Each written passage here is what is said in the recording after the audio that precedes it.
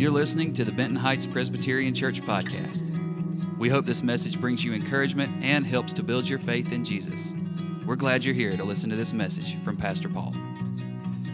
So we are continuing through the book of John, the Gospel of John. And today we're going to get into the 10th chapter. But before we do that, I've got a question for you, kind of trivia. Of all the animals mentioned in the Bible, what would you guess is the one that's mentioned most frequently?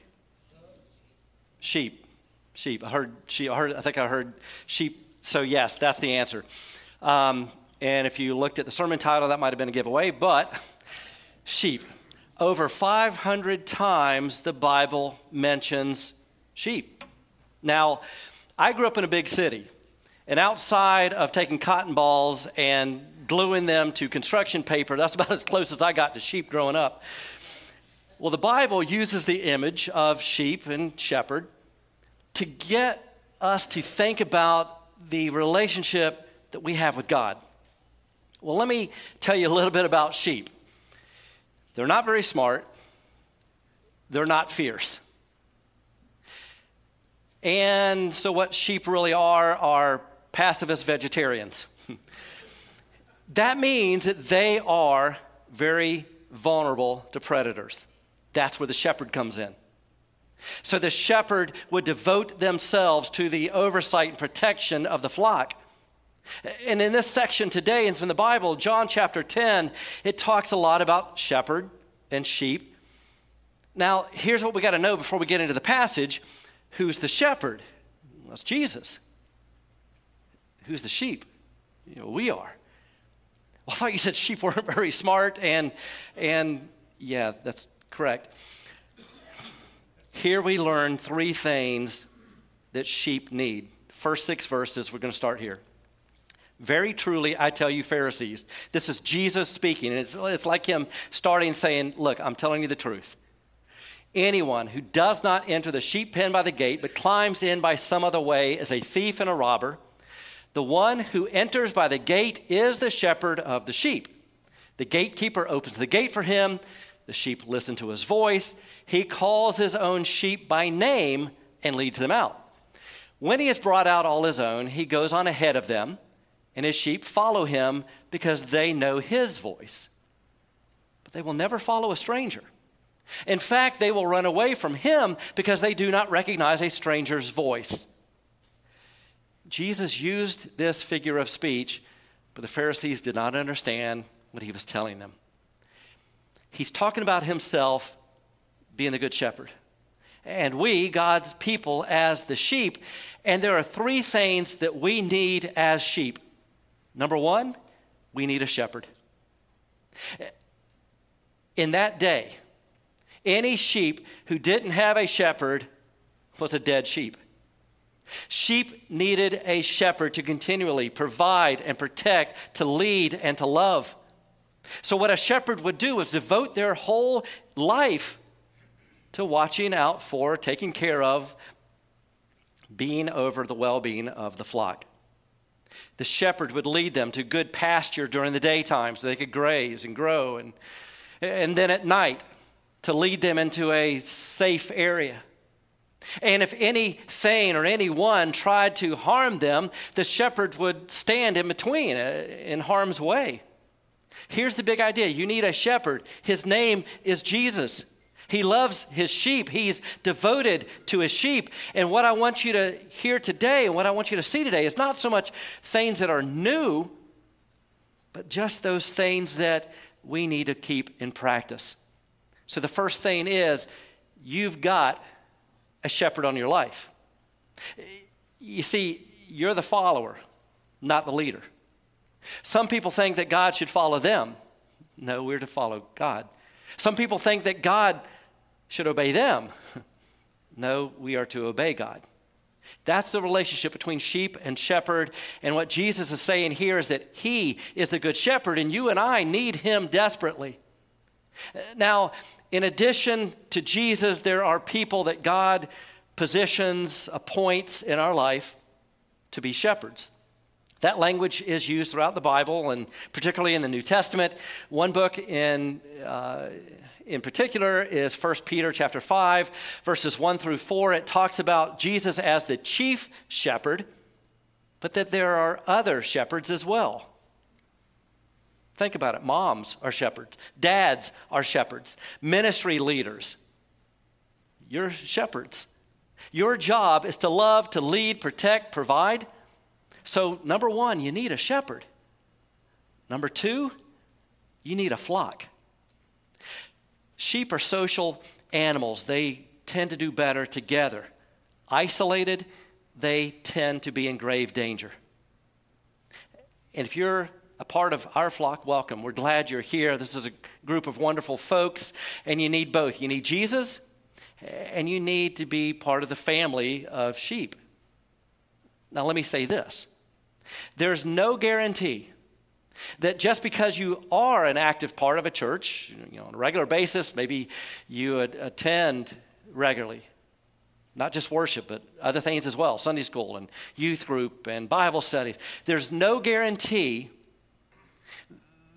that the person who does that won't still get derailed by the world. But I've seen firsthand that those who do make that a priority, that coming to worship, being a part of a growing small group somehow, that the people who do that tend to fight for their marriages more. They tend to have kids that are less likely to go down a path of destruction. They find support and encouragement and accountability from fellow believers. And number three, the third thing that sheep need, they need to know the shepherd's voice. Jesus says it this way: the sheep listen to his voice. See, God calls out to his people, and those who are his true people hear him. And what Jesus is saying is that the sheep hear his voice, they respond to him, and you're like, yeah, I want to get to know Jesus. I want to learn from Jesus. So Jesus is calling.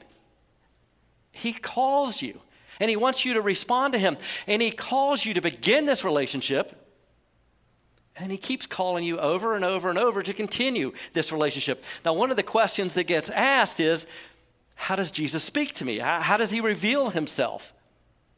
Well, one of the primary ways is through his word. So that you're reading it and you're like, wow, God is talking to me here. Yeah, that's because you're the sheep. He's the shepherd. He's leading you to an understanding. Another way that we listen to the good shepherd is when we pray. We talk, we listen. Another way is through godly counsel.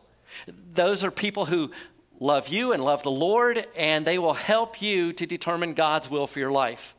The whole point of all this is to listen to the shepherd, to walk with the shepherd, to follow the shepherd.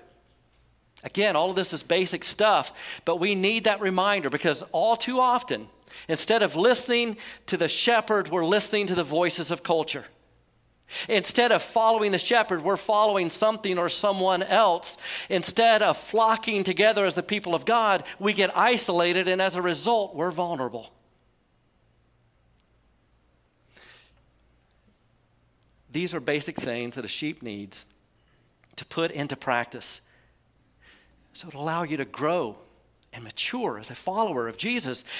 And the reason we're highlighting this is because so many people, they're not doing this. And even if they try it, it's not becoming a practice, a lifestyle. Well, then next, Jesus is going to tell us 5 things about himself as the good shepherd. So picking back up at verse 7, therefore Jesus said again, very truly I tell you, that he's telling the truth. I am the gate for the sheep. All who have come before me are thieves and robbers, but the sheep have not listened to them. I am the gate. Whoever enters through me will be saved. Saved from Satan and hell and sin and the wrath of God. You see, there is no salvation apart from Jesus Christ. He continues, they will come in and go out and find pasture. The thief comes only to steal and kill and destroy. That sounds just like our world right now, doesn't it? All of our breaking news stories can be summed up in half a verse. But he says, I have come that they may have life and have it to the full. This is sheep that are being led out into good pasture. They're joyful. They are growing and maturing. They're free. He continues, I am the good shepherd. The good shepherd lays down his life for the sheep. The hired hand is not the shepherd and does not own the sheep. So when he sees the wolf coming, he abandons the sheep and runs away. Then the wolf attacks the flock and scatters it. The man runs away because he is a hired hand and cares nothing for the sheep. I am the good shepherd. I know my sheep, and my sheep know me. Just as the Father knows me, and I know the Father, and I lay down my life for the sheep. 5 things about Jesus as our good shepherd. Number 1, he tells the truth. Friends, this is a tremendous gift. We live in an age where it's hard to tell what the truth is. There's so much bogged down in spin and hype and mudslinging that you don't know what's real. Jesus tells the truth. And you can't live your life nor prepare for your eternal life if you don't know the truth about who God really is, who you really are, what Jesus has really done, and what really happens when you die. Number 2, Jesus warns us about false shepherds, the thief, the robber, the wolf. I'm not trying to seek to put fear in anybody, but sometimes there are, on occasions, leadership in church that are false. They're the thief. They're all they care about is using the sheep. They're the robber. They're not there to help. They're there to harm, and they're only looking out for themselves. Or they're the wolf, and once they get into the flock, there's danger. Now, that's not even close to being anything remote to what we experience here at Benton Heights. But be aware of others who are not following the Good Shepherd so that you're not following them. You know someone's a good leader when they help you love Jesus. They help you know Jesus. They help you follow Jesus. Number 3, Jesus warns us about the hired hands. For some people, it's a job, and that's all it is. For others, it's a calling. What's the difference? How many of you moms realize you don't have a job, you have a calling? 3 a.m., the kid gets sick and is screaming. You can't say, these are my off hours. You want to throw up, it's 9 to 5, Monday through Friday. The difference between a calling and a job is that the calling becomes a lifestyle, and you are going to have to do it because that's what God has called you to do. It's what God wants you to do. It's been a while since I've done this, I think, but let me share my sense of call with you. You know, when we're kids and people ask all the time, well, what do you want to do when you grow up? What do you want to learn so that you can become when you grow up? I don't remember what I used to answer, but in 10th grade, that question was asked of me, what do you want to do? And somehow I just blurted out, be a minister. And I'm like, where did that come from? I'm like, okay, God, this must be your plan. So in my mind, it was easy. It was finish high school, attend college, and then enter seminary. Nope. About my junior year in college, I got a little fearful of that plan. And I reasoned that God was closing that door. I didn't know what God had in store for me, but after I graduated college, I began working at a grocery store in Jacksonville, Florida. I had a degree in religion, and I was trying to save the produce. A few months later, Lori and I were married, and she kept saying, I know you're going into ministry. And I kept telling her, you're not listening to me.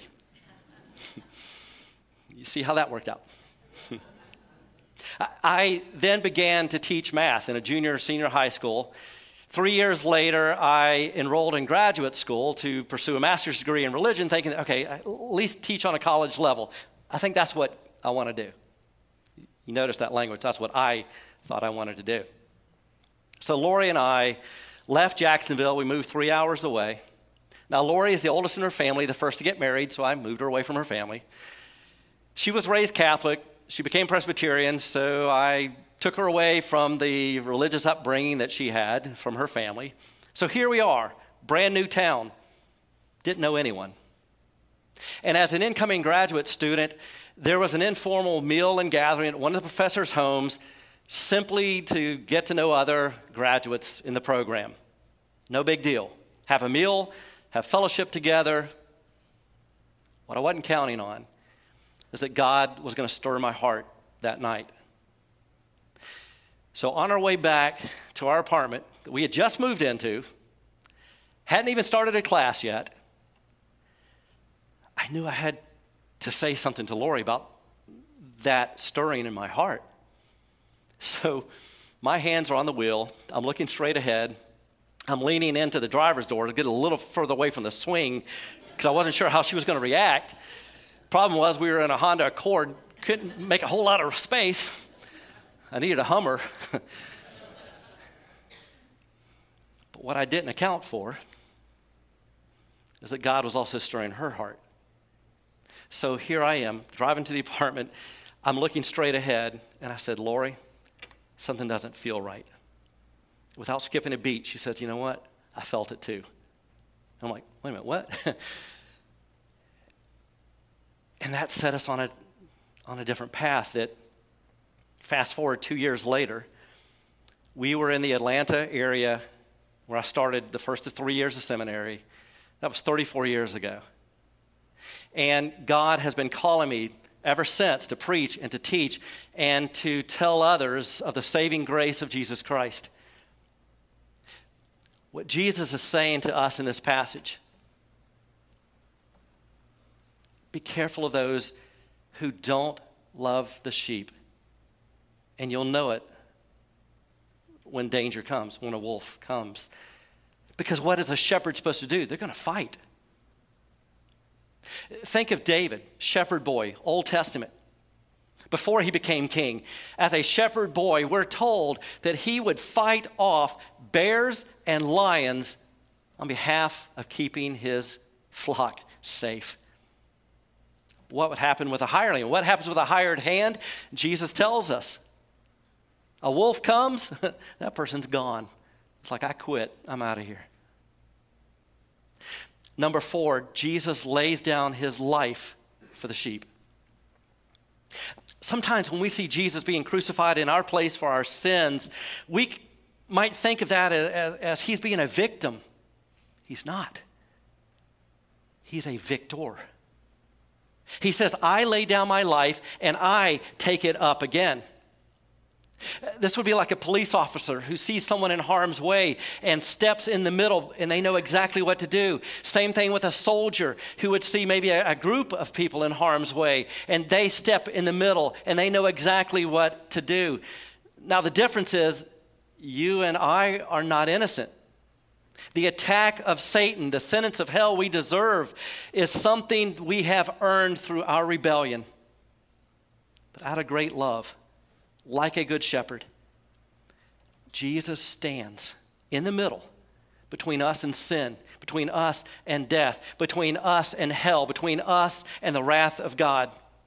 And all of this is about the cross of Jesus, where he literally, willingly laid down his life and then he takes it up again. Here's what I need you to know. Jesus loves people. This is good news. Jesus loves you. Sometimes we wonder why. Why would Jesus love me? It's not because I'm good. It's because he's good. And I want you to see something else about this relationship with Jesus. It begins with love and forgiveness.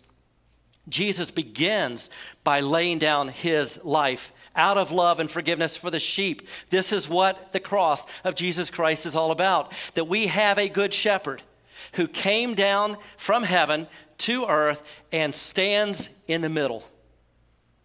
And he laid down his life out of love for the forgiveness of his sheep. And let me tell you more good news. You don't work for God's love. You work from God's love. There may be people in your life that you have to work for their love. You have to earn their love. Not with Jesus. You don't earn his love. he gives you his love. You don't work for it, you work from it.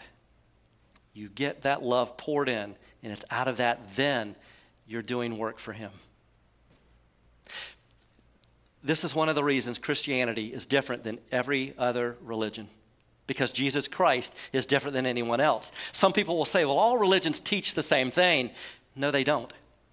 Other religions teach that you need to lay down your life first in order to be forgiven and loved by God. Christianity alone teaches that the Good Shepherd laid down his life for us so that we can have that love and forgiveness from God. The relationship starts with his love and forgiveness. Here's what I want you to know. You don't have to walk with Jesus. You get to walk with Jesus. And there is no joy in walking with anyone else. And number 5, the Lord Jesus tells us that he knows his sheep by name, and his sheep know him. In that day, sheep were given names, just like we would with pets. Didn't matter how many they had, they all had names. So when a shepherd was ready to bring them out of a pen, his sheep, he would literally call them by name. They would come. What that means is that if you're a Christian or going to become one today, it's because Jesus Christ has called you by name. How many of you have moved here from somewhere else, and once you got here, nobody knew you? Well, that was our experience 25 years ago. Everywhere we went, no one knew us. I mean, outside of just a small pocket of people in the church, and certainly nobody knew our name. I actually thought I found someone who could be an immediate friend the very first weekend we were in Monroe. Our church then was across the street from Duke's Grill. And it was on a Saturday, and I had heard that that's the place. You know, that's one of the local hangouts. You want to know people, go to Duke's, right? Still kind of is. So it was on a Saturday. Why not? Let's do lunch there. I walk in. And who's one of the first people I see? Is this guy wearing a Florida Gators t-shirt. I thought, this is awesome. So I went up to him and I said, I like your shirt. And I should have known when he had to look down to see what he was wearing that he wasn't really a fan. And then he said, oh, I got this at Goodwill.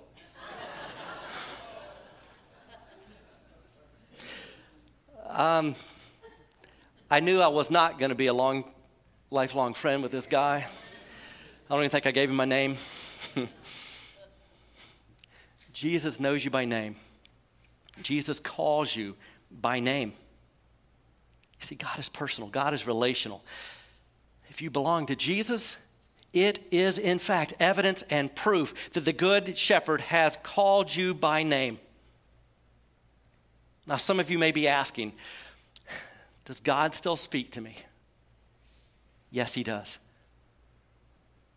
But if you're asking that question, it may be because you're not listening or you don't like what he's saying. He speaks through his word. His word is truth, but maybe you don't like what it says. But remember, he is the Good Shepherd. And he's trying to lead you away from danger. He's seeking to lead you, to heal you, to love you. He does speak to you. And then he wants you to respond to him. What we're talking about here is a loving, forgiving, relational God. To this point, he's talked about the sheep, he's talked about the shepherds, and now he's going to talk about the bigger flock called Christianity. So we pick that up at verse 16. Jesus says, I have other sheep that are not of this sheep pen. I must bring them also. They too will listen to my voice, and there shall be one flock and one shepherd. The reason, next verse, the reason my Father loves me is that I lay down my life only to take it up again. So he keeps repeating that. No one takes it from me, but I lay it down of my own accord. You see, Jesus is not being a victim. He's being victorious. I have authority to lay it down and authority to take it up again. This command I receive from my Father. the Jews who heard these words were again divided. Many of them said, "He is demon-possessed and raving mad. Why listen to him?" You know, I can't think of anything more loving than that relationship between shepherd and sheep. And those who are truly his, he's the shepherd. And when he calls, they run to him. But when those who are not his sheep hear his voice, they run at him to attack. But others said, "These are not the sayings of a man possessed by a demon. Can a demon open the eyes of the blind?" The first thing Jesus is telling us is that the Christian church, his big flock, includes people of all nations. He says that he has sheep not of this pen. Now, he's speaking mostly to Jewish people. And so what he's saying is, there is about to start this movement called Christianity. And it will take all people from all nations and tribes and languages and tongues and races, and I will call out to them and they will respond. So ultimately, it'll be global. There has never been in the history of the world any movement of any sort as big as the Christian church. So here's what we have today. We have our little flock here at Benton Heights. We are one among many churches all over the world that love and serve the Lord. But ultimately, there's really only one flock, and that's the Christian church. And Jesus sees that whole church as one flock. And then he says this, that he is the one shepherd. That ultimately the goal of anyone in leadership is to follow him and encourage others to follow him. So if you have an opportunity, you're a small group leader, you're a Bible study leader, Sunday school leader, you work with kids or youth, you're up here on the chancel, you lead. You're a mom, you're a dad, you're a grandmother, a grandfather, anyone who has an opportunity to shepherd people, is to remember that those people that you're shepherding already belong to Jesus. And then Jesus goes on to say that his sheep hear his voice and they listen, and he will lay down his life for those sheep and he'll raise it up again. And Jesus keeps emphasizing this. We heard it 2 or 3 times in this passage. He keeps saying it over and over until we get it. He wants a relationship with you. How many of you at some point in your life you've walked away from Jesus and you found that your life didn't go any better? How many of you have walked with Jesus and never regretted one step of the journey? Jesus says he's not only the shepherd, but what kind of shepherd is he? He's good. That means that we not only follow him, we not only trust him, but everything that he's about is for our good. We hope you enjoyed the message. You can connect with us on Instagram, Facebook, our website, bhpres.org, and subscribe to our YouTube channel to stay up to date on all our latest content.